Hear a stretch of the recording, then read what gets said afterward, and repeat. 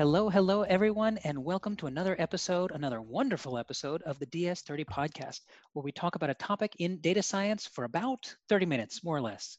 My name is Nicholas. I'm co host number one, and I am joined by my other co host, Anna. How are you, Anna? I am great. Good. How's online life? How is teaching with you? I know we just started another cohort with our online fellowship. We did. Uh, It's going well, I feel. I'm still getting used to this online thing, yeah. but getting there. Good. Yeah. Excellent. Well, it's funny that we're dealing with online growing pains right now because actually the person that we are interviewing today, Daphne Kiss, is the CEO of World Quant University, an entirely online university. So basically, they've been doing this from the beginning. Yeah, that's right. And yeah, and she's going to be talking to us all about the program, their master's in financial engineering, their certificate programs in data science and machine learning. And I have to say, this was like a totally inspiring conversation. It's amazing. It's amazing. And Yeah. we should say that not only is it completely online, it's also completely free. Yeah. So just an amazing project and looking forward to sharing everything that Daphne was talking to us about. Yeah, absolutely. Me too. So without further ado, let's jump into the episode.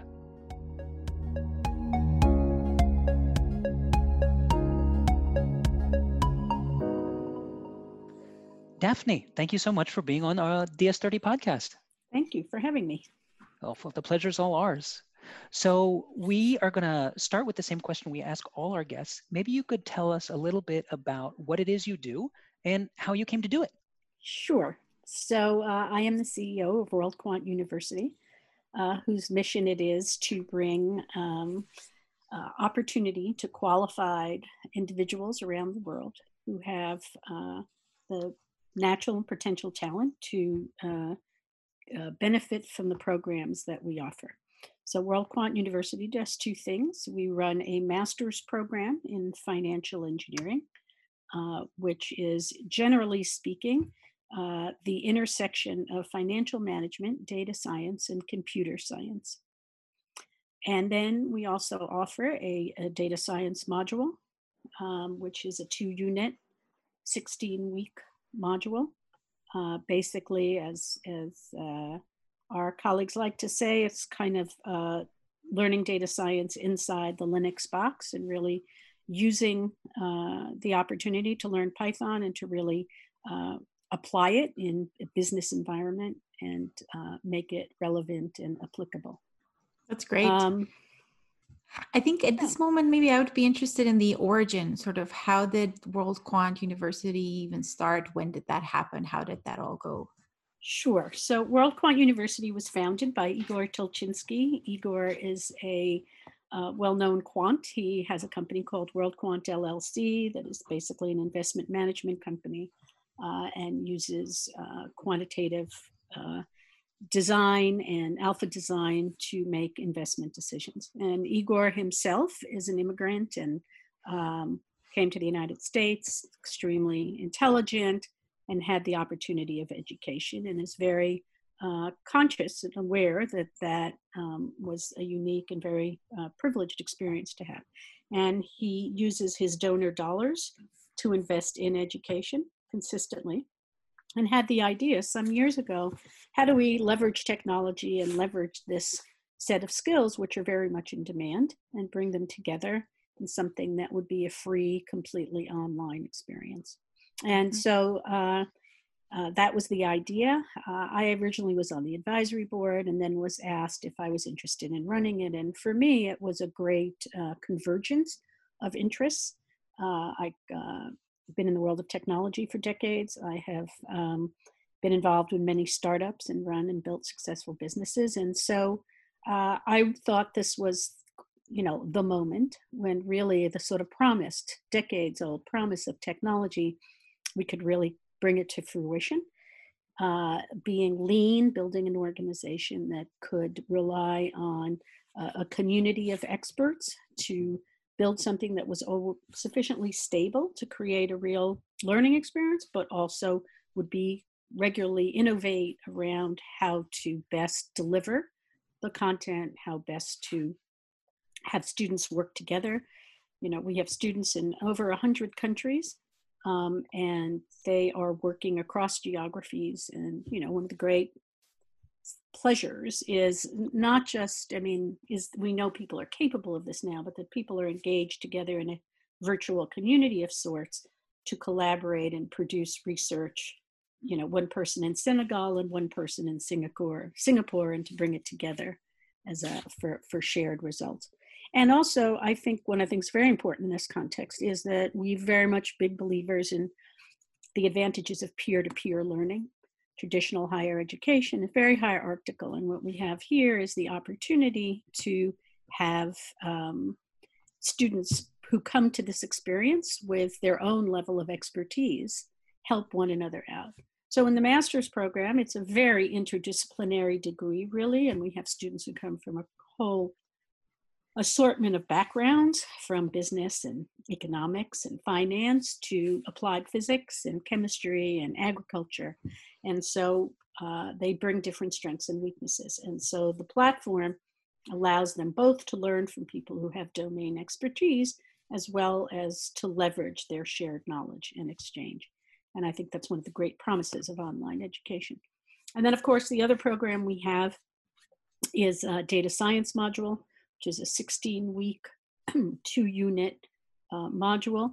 And the data science is very practical, learning Python and really applying it in business cases and making it very relevant to the demands of the marketplace. So that's what we do. We're, again, and that's sort of never wanting to leave the startup mode in that sense. We're always iterating, bringing in new technologies that we think will help the experience be more rigorous, more assessment-based, more collaborative, and keep renewing itself over time. This is just totally fascinating to me. I have so many questions to ask, but I guess I know a little bit about the technology of the data science module because we take care of that. But I would love to hear a little bit about, you talk about technology being integral to what it is you do, both in terms of the content, but also how it's delivered.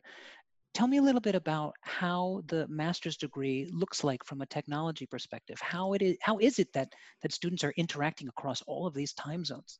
Right. So we use a lot of different technologies that are, we've been Zoom users for a very long time, actually. Before it was cool? Before it was cool, before it was an IPO, actually. And so Zoom is a very interesting, actually, specific use case because even just a couple of years ago. So the program was designed, a lot of it, like many online programs, sort of the lectures and the notes and the resources are kind of in the can and are available to students asynchronistically and at their own pace. But each course has exams and papers, et cetera, that need to be delivered and are, each of these courses is instructor-led with real people at the helm. And so in addition to this sort of the established information and lectures, et cetera, we have very engaged faculty who are constantly in forums, interacting with students, answering questions, and again, an environment in which students can engage peer-to-peer and help each other solve the problems that are the assignments, help one another better understand the results that are being sought, et cetera. And then interestingly, Zoom is something we added so that in real time, students can meet with the faculty and discuss and talk. And then faculty are further recording. So, once you establish what some of the, apart from the lectures, what are some of the issues that keep repeating themselves, you can, using Zoom, record a session. They've been equipped with cameras. And so we give them cameras so they can build the equations and show it and put it up in the course room, essentially, where students can look to it and see, that's how that was done, all right? So that's one new use of Zoom. And of course, the ability, as we do here, to record, et cetera. But one of the other things is we have a good fortune of having a great and pretty impressive advisory board. And so we have access to, in this world of financial engineering, a lot of well-known experts and thought leaders in the field. And for a long time, we've known that we want to establish a lecture series. or to supplement. So on the one hand, to supplement the content in a course with, guest lecturers, etc. And then we have other lectures that would be interesting to just the students overall, regardless of where in the sequence they are. And a couple of years ago, to have that, we were like, okay, well, let's find all the people we can in New York, and we invite them to a studio, and we, have get a good background, and we record them carefully, and this and that. And that has just evaporated as an issue. So we can now find that talent, reach out. We can have, as we're doing here in this format, okay? We can have a guest lecture in which someone presents, again, something that may be supplementary to a specific course, or if their name is big enough and they're well known, is something that any student, again, not specifically where they are in the program, but regardless of where they are, would find this thought leader of interest. And so we're about to embark on that in a way that's just become much flatter and much easier to achieve. And so that's a really good example of how something that was there as a barrier has just completely evaporated. And now, so our job is really to focus on that curation. It used to be that you had to provide the curation and you had to provide the production. And now those two things, it's just kind of gone away as an issue. And so we can talk to somebody anywhere in the world. And again, we can have an interview format, a fireside chat format. We can have a lecture that's formally delivered with supplementary materials. And that is going to change this environment a lot, I think. Sorry, I was going to say that speaking of sort of the online experience and all the amazing technology that you're leveraging here to build this great experience for students, sounds like you've been doing this since the beginning, now that everybody else is trying to catch up given the situation in the world. We're feeling a little like, I told you so. I mean, there is a little bit of that. We have to confess. We've also been in some formal review of some of our stuff, and some of the questions we were asked before. Our team is very wide geographically distributed, and these reviewers were asking us well, don't you find it like less efficient because one of you's in California and another in New Orleans and so on. We were like, no, it works really well. I mean, surely we love to get together every few months and share a meal and drink a glass of wine, but our effectiveness is not dependent on that. And they doubted us a little bit. And now we're like, you want us to teach you how it's done? So there's a little bit of that. Haters are going to hate, it's just the way it goes sometimes. It seems to me that there are kind of two issues here. I'm thinking about culture because on the one hand, you're dealing with not just students, but you also have faculty that are from all over, right? Yes. Uh-huh. And so on the one hand, everyone is juggling these different norms. I know that when I worked in education abroad, people had very different ideas of how to teach a class, what an A was, what a B+ was, And so on the one hand, I'm curious about creating a common culture for faculty and students across all of those different cultural norms, but then also the online piece as well. How do you create a community of practice or, norms of how you're supposed to behave in an online community? How have you guys looked at those challenges? Right. So, it's interesting because in some way, I one of the things I have to remind myself often is that we should have no greater expectations of ourselves than people had in a brick and mortar environment. So anyone who's been through higher education knows there are good teachers and there are less great teachers, and they don't all adhere to the norms. Yes, they get through the established and agreed upon curriculum ideally, but I've certainly been in classes where even that didn't happen. So I think the question of adherence, while of course that's our goal, I have to remind myself sometimes that the higher education classroom was always a sort of vaguely defined environment, and so we have to do the best we can, but there are definitely differences in styles. The faculty meet regularly. We have faculty meetings just on Zoom on a regular basis. They're regularly in communication with each other, and many of our courses are taught by a faculty and an instructor because we have a couple of hundred students in the class. and they get divided into subgroups, etc. But it's kind of like having the faculty and the TA in a sense working together. So that contributes to shared standards. I think the bigger issue, it's honestly the material and agreed upon material of what, and the sort of knowledge base that's trying to be embarked and exchanged to students, that's the easier part. I think the harder part is actually norms between students across geographies. One of the things we're working on right now, for example, we're applying like Turnitin like everybody else in terms of plagiarism. But we're also aware that we're preparing actually a whiteboard video to talk about about plagiarism. All right. People have different standards in different parts of the world. We are a US entity, so we're going to go by US standards. And I think probably compared to much of the world, they're very high standards in terms of definitions of plagiarism and whose IP is whose IP. But again, we think that there's an education that has to go around that.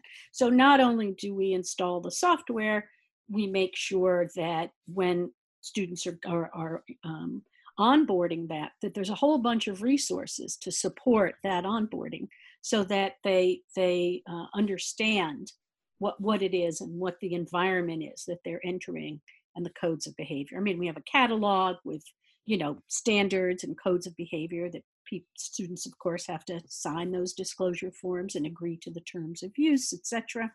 And that's all very automated. We try very much to highlight the most important pieces of that. But I do think the culture comes up often in terms of how students work peer-to-peer and how often one thing that we're not, there are a lot of WhatsApp groups. There are a lot of behaviors that are not within our university. We may have an official WhatsApp group. Obviously, we have on every social media channel. But there's a lot happening at the periphery that we can't control. We don't want to control. Yeah. That is actually just like life in a campus, right? Where, people eat with different people in the cafeteria and they share whatever they share. And so there's some version of that happens online as well. And I think we just have to learn to live with that as long as we make it clear what our expectations as an institution are. Mm-hmm. And in a way, that's the best that we can do. But there have been instances, humorous stories where someone, who grew up in what had previously been a British colony will refer to my colleague and write back to her and say, "Darling, I didn't mean that." Okay, for example. Okay, now she's like, makes her hair stand up. It's like, excuse me? But of course, it's a colloquial thing that he might have learned from some other, having been taught English in a particular time and context that is not our shared, idiolect necessarily. And so how do we bring all that together and agree on norms of behavior? And that's an ongoing challenge. It hasn't been really an issue, but I do think the best that we can do there is have a very consistent voice in how we present that's professional and friendly and the expectations are transparent and explicit, and then hope that people behave accordingly. Yeah, absolutely. That's it's so funny. I worked in a master's program in the Middle East, mm-hmm. and we spent a lot of time figuring out standards of practice, especially around the notion of gender, sure, but also plagiarism. Yes. What is plagiarism? What is IP? You know? Yep. Yeah, absolutely. Yep. Mm-hmm. And it's and frankly, it is important that we do that because again, this is a practical degree. This is one that, and these norms of behavior are ones that are expected in the professional environment in which our graduates hopefully will choose to use the skills that they've acquired. And so, one of the big things that's come up in education recently and that has been a complaint about brick and mortar higher education, for example, is that, it's been very theoretical. It's been very in the bubble. And that one of the things higher education has not done a good job at is transitioning students from the student experience to the marketplace and where jobs are. And so there's some incredible statistics about what percentage of the business world is now accustomed to working online, uses Zoom or Microsoft Teams or whatever it might be, and that students coming from, brick and mortar university or college environments, it's not the way they're accustomed to collaborating and working together. And so actually what we're doing here is closer to how the world of business functions than university, a traditional university is. That's very exciting. So one thing I imagine some of our listeners are thinking is, so where do I apply? How do I apply? How do I get into this? Where do I apply? I want to know. Apply? And how does that process work? And what can they expect? So anybody can apply. They need to have a bachelor's degree. They need to have official transcripts and evidence of a bachelor degree has been achieved. There is a lengthy application process. And there is a quantitative proficiency exam that we give. And of course, our goal there is just to ensure that students are coming in. We want them to be successful. We want to take as many students as we can, but we also want them to succeed. And so this quantitative proficiency exam has been very, very, has really elevated the quality of the students that are coming in so that they can demonstrate at least not knowledge, but capacity for the kinds of rigorous, quantitatively driven, statistically relevant kinds of information and knowledge that we're imparting. So that's a piece. And then for those students who don't come from don't come from a university where English is the language of instruction, they need to take a language proficiency exam. But here's a perfect other example of leveraging technology. Until recently, we had the traditional choices of higher education, the TOEFL and the other exams that are out there that are very expensive and have historically required that a student physically go to a testing center in order to demonstrate their proficiency. So we recently just started working, and we've put it right in there, is Duolingo.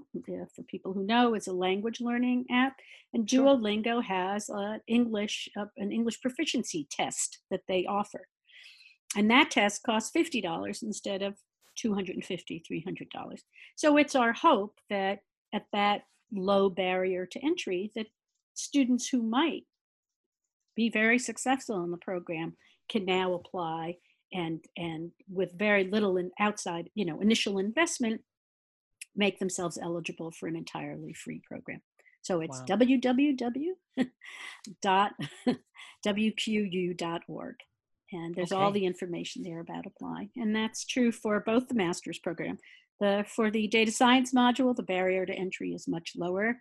Again, there's a very initial and more basic quantitative or proficiency exam, again, to ensure that students can handle the material.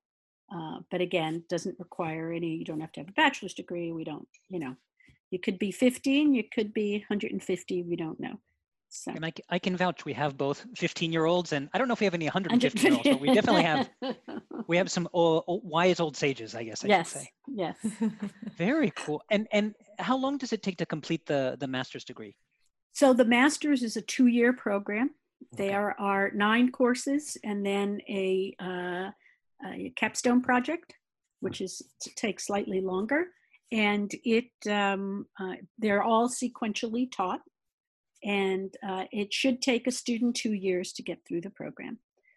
Students are allowed to take a leave. Again, we're talking, this is the other thing, of course, about all this kind of learning, is that we're getting people who are already out in the workplace, who are trying to elevate skills, are trying to, rejigger their careers to be more relevant and to future-proof a little bit. And but people have lives, and we know that. So students have up to 3 years to complete the program. So they can take a leave of absence, etc., but must complete the program within 3 years to achieve the credential. I see. And once there's the investment of getting maybe your TOEFL or Duolingo score, but once you're in the program, is it free? It's entirely 100% free. Yes. Okay. And all the masters, this was a big upgrade for us. Everything in the program, all the content is free. So in the world now, there is enough available information to teach a graduate level program such as this without the need for expensive textbooks. Oh, I'm so happy to hear you say that. Yes. One up for open educational resources. Yep, exactly. And library resources are there, and Sure. databases, and all the stuff that people need to do quality work, graduate level work. Yeah, so it's pretty cool. It's pretty exciting. Wonderful. And yeah. But I do know that you have, of course, been involved in a lot more than just the World Quant University. If I know correctly, you're sort of have a lot of experience with all sorts of different startups in general, kind of. Do you want to tell us a little bit more about any of the other projects you've been part of? Well, sure. I could tell you about one other startup that I actually am a founder of, which is called Litmus Health, and it's actually not very quite actually relevant to World Quant University in the sense that it is about leveraging technology in the health arena. And our goal there is to use passively collected data through sensors and wearables to capture quality of life data and to use that data for studies and clinical trials. So it's a different community, but it shares many, like education, many shared compliance requirements, documentation, policies, etc. Because in both cases, of course, privacy and security are top of the game and very, very important. Apart from that, I have spent many years, mentoring, particularly women-led startups, and that's something I've done for a long, long time. That's been very important work. I think the world has really changed, I'm happy to say. I mean, still, unfortunately, a fraction of funding goes to women founders, but apart from the sort of the tech world's whatever passion and romance with the world of startups, just in the terrible circumstance we're in now, the reality is, for example, as we're all sitting around talking about these SBA loans that people are waiting for, the majority of companies in the last 10 years have been started by women, which again has been awesome, but also right now may turn out to be a terrible point of failure where, they don't have the kind of funding and runway that will necessarily allow them to endure. But mentoring women entrepreneurs has been something I've done for a long time, and I'm still very passionate about. And both in consumer and in enterprise, just think there's huge opportunities, and I think it's been very interesting to watch that evolution over time, how funding has opened up and become more available. And I think that's related also to a generation of technologists and women who are not just bringing business expertise, but technology expertise to bear in terms of founding companies. And that makes a huge, huge difference. And so, I mean, if I'm a woman and I have this idea and I want to have a startup and get some funding, what do you think are some concrete steps that I can take to making that idea reality? Should I be looking for a mentor? Should I be doing other things? I mean, what would you recommend to someone? Well, I think there isn't one across the board answer, of course, because it depends at what stage your company is. I think if it's at an ideation stage, you need to surround yourself with people you trust and figure out how do you go about doing that. Can you sell on an idea? Do you have to sort of self-fund, or a community of friends and family who are going to fund you through proof of concept? But certainly the opportunity, again, I think unfortunately there's some gender issues here, which are, it's easier for men to sell, to get early stage but significant funding on an idea than it is for women to do that. But I also, there are, and again, I think we're the world we're in right now, since for the last 2 months, slightly impacts this. But there are endless accelerators out there, some of which are very gender focused, some of which are not, some of which are thematic. One of the things I think that's improved a lot in this early stage pipeline is it used to be, there was a lot of spray and pray going on out there. And one of the Now, things... what's spray and pray, just for well, those of us just who the don't know? idea that you have an idea, you could put it out there on social media, you see if people adhere to it and abide by it and help it virally grow or not. Or not, then you shut it down, you try a different idea. But I think that one of the things that has increasingly become true is that there are sector-specific accelerators, whether it's enterprise or consumer or in retail, which we know is about to go through just unimaginable challenges, or it's in sustainability, or it's... So I think that more and more there are sector-specific accelerators where people are bringing that domain expertise, and so someone either at the ideation stage or at the initial seed stage has the opportunities to surround themselves with people who can help mentor and get them along, but are ideally, hopefully seasoned and know what they're doing. Having said that, I also think that, tenacity and the will to do it is about 2/3 of what it's going to take to be successful. Okay. And to learn who to listen to and who not to listen to. But that's a whole longer conversation. So. I bet. So Anna, this is your chance. Do you have an idea to pitch or any? I feel inspired. I will have to pick out of the many the great ideas that I have. But, yeah, well, there are a lot of ideas out there. And of course, then the other thing is it's so much of it is about execution, as we know, and about timing. And sure. That's, if there's anything I've learned over the years, it's that, there are a lot of unicorn companies that the people think they were gods. And every once in a while need to be reminded that many of those ideas were out there before, but it was 10 years earlier. And either the pipe wasn't big enough so that those ideas could come to pass, or the culture wasn't there yet, or, consumers weren't thinking that way. I think, again, it's the silver lining of what's going on right now. It's just that we have a moment in which people, just by circumstance, are embracing experiences that they would have never otherwise, necessarily by choice gone to. I mean, if I tell you what it's like to talk to my 70-year-old year comparative literature professor friend who is now, teaching Macbeth online. Okay, and when she's done with that is trying to figure out how to use Instacart, it blows her mind every day. But the fact of the matter is, in the next few months, she will be proficient at that, and it'll come naturally to her. Yeah, absolutely. Yeah.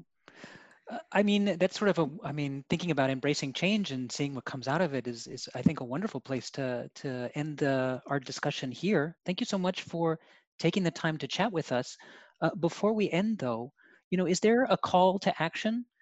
Is there a call to action that you have for our audience, something that you want them to do, something you want them to know?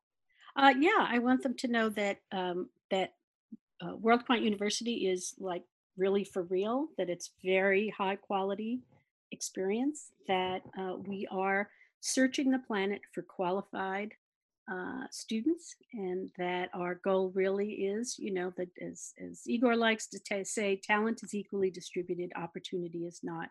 And we are really trying hard to bring opportunity to the talent. So I encourage people who think this might be of interest to them, either both the data science module and or the master's program, to have a look at our website, to check it out, to apply, to see, there's, you'll find out whether you should do it now or whether you should go off and study a few things and then come back and try again. So that's what it's there for. And the more our success is measured by engagement and by finding those individuals who are going to benefit from this, and then use those talents out in the marketplace across geographies. Fantastic. Daphne, Thank you so much for talking to us today. Thank you so much. Thanks for having me.